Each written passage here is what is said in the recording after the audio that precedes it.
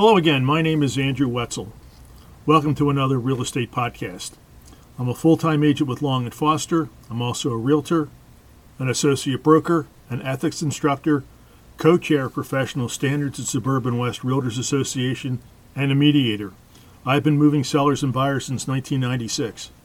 Thank you for taking the time to listen.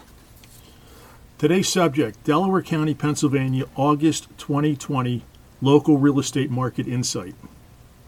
Bright MLS has released their local market insight statistics for single-family homes in Delaware County, Pennsylvania through August 2020.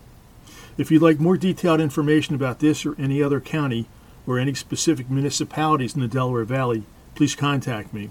I'm only a text, email, or phone call away. I respond promptly to all inquiries. The overall market continues to be affected by the pandemic and resulting economic impact. However, generally speaking, the results in many areas are encouraging, and as always, your experience may differ depending on your location and how you have been personally impacted. As I always say, the decision to buy or sell is a personal one, and the current environment typifies that. The report compares current year-to-date results to 1 year ago, same time period. As with all real estate statistics, two things are true. First, the performance within individual zip codes can and will vary significantly from the overall county. Real estate is local, and results can vary from neighborhood to neighborhood and even block to block. There is no such thing as a national real estate market any more than there's a national weather forecast. So if you are thinking about buying or selling, please contact me for details about your areas of interest. I can provide current information and keep you informed about the evolving market. Deciding whether it's the right time to sell or buy, again, is a personal decision, and it typically involves a number of variables. I can provide the knowledge and insight to help you decide what works best for you. My second point is that, unfortunately, all real estate statistics involving sold data are stale. This is especially true if you're relying on internet valuation models which use recorded data rather than up-to-date MLS information. Even then, while a sale may be reported as settled or closed today, the real question is, when was the offer negotiated? Typically, sales take 45 to 60 days to close, so the market today may be quite different. Up-to-date information, even if not perfect, is important. As far as the statistics, there were 5,533 units listed for sale through August 2020, compared to 6,532 listed through August 2019. That's a decrease of 15.3%. Low inventory levels can have a major impact on the real estate market, depending on how many buyers are competing.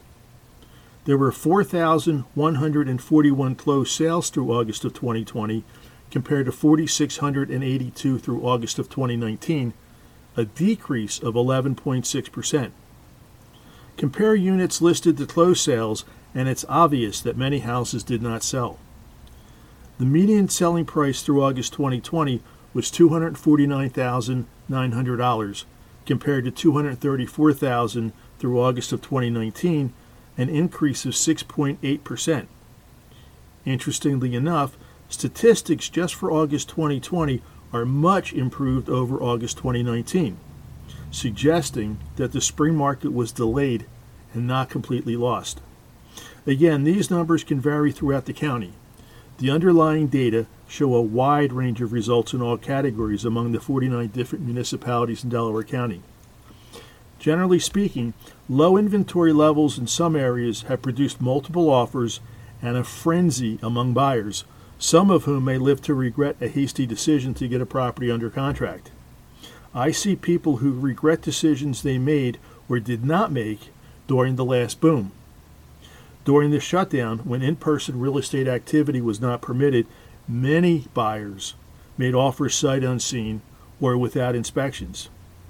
The effects of that remain to be seen, but real estate, perhaps with the exception of properties acquired strictly as investments with documented income, is generally not something, given its expense and complexity, that the typical buyer would want to purchase without an in-person showing and inspections.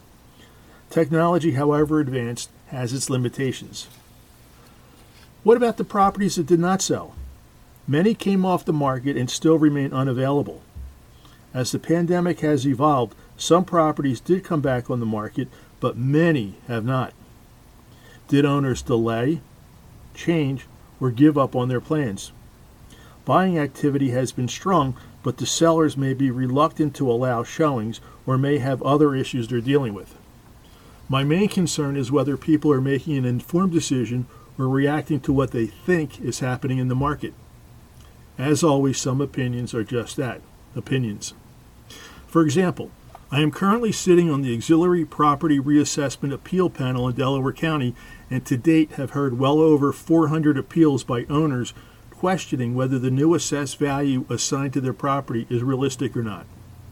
While I understand the concern about how the new values based on July 2019 market values will affect next year's tax bills, many are saying that the pandemic has lowered selling prices, which is a very debatable statement.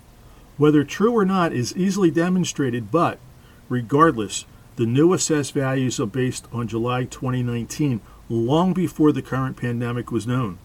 If 2020 numbers were used, many would see even higher numbers. Buyers need to do the same planning and preparation that buyers always have to do. Selling involves the same planning and preparation as in the past. Anyone looking to sell or buy just needs to understand their local market and decide how to react to the pandemic as a variable that was not here last year and hopefully will be gone in the near future. The reassessment has another dimension of uncertainty. As always, the effects of buying and selling remain for years. I tell my clients that I cannot guarantee that their house will sell if it's on the market, but I'm fairly certain that it won't if they take it off the market. Anyone trying to sell now may have less competition and more offers to consider. Buyers may have more competition and fewer houses to consider.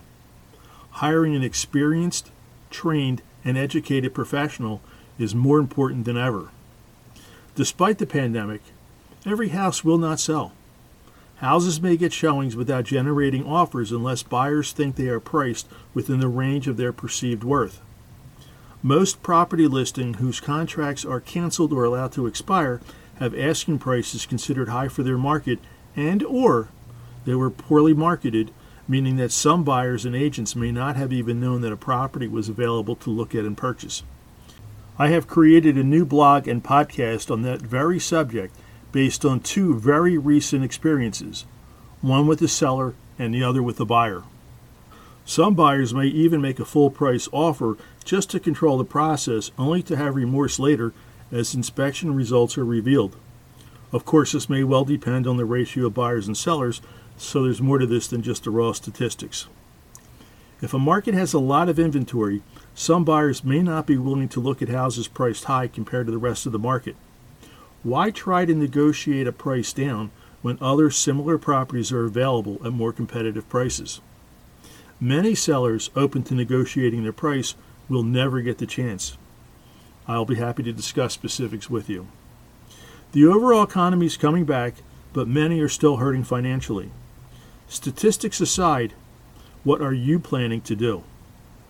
Real estate is generally a long-term investment unless you're looking to fix and flip it or planning to move within a short period of time. There are opportunities out there.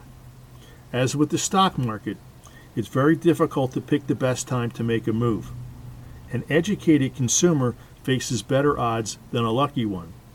All you can do is get the best available information, determine what's in your best interests, and then start the process. Again, I'm a phone call or email away, and getting started is easy once you take some action.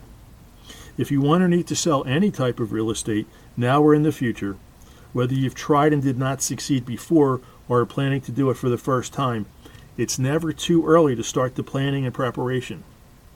Please do not wait for what you think is a better time or the best time to start. Buyers look all year long and can only see and buy properties that are available.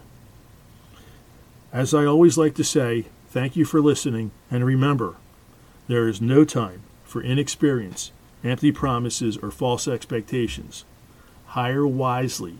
We are not all the same.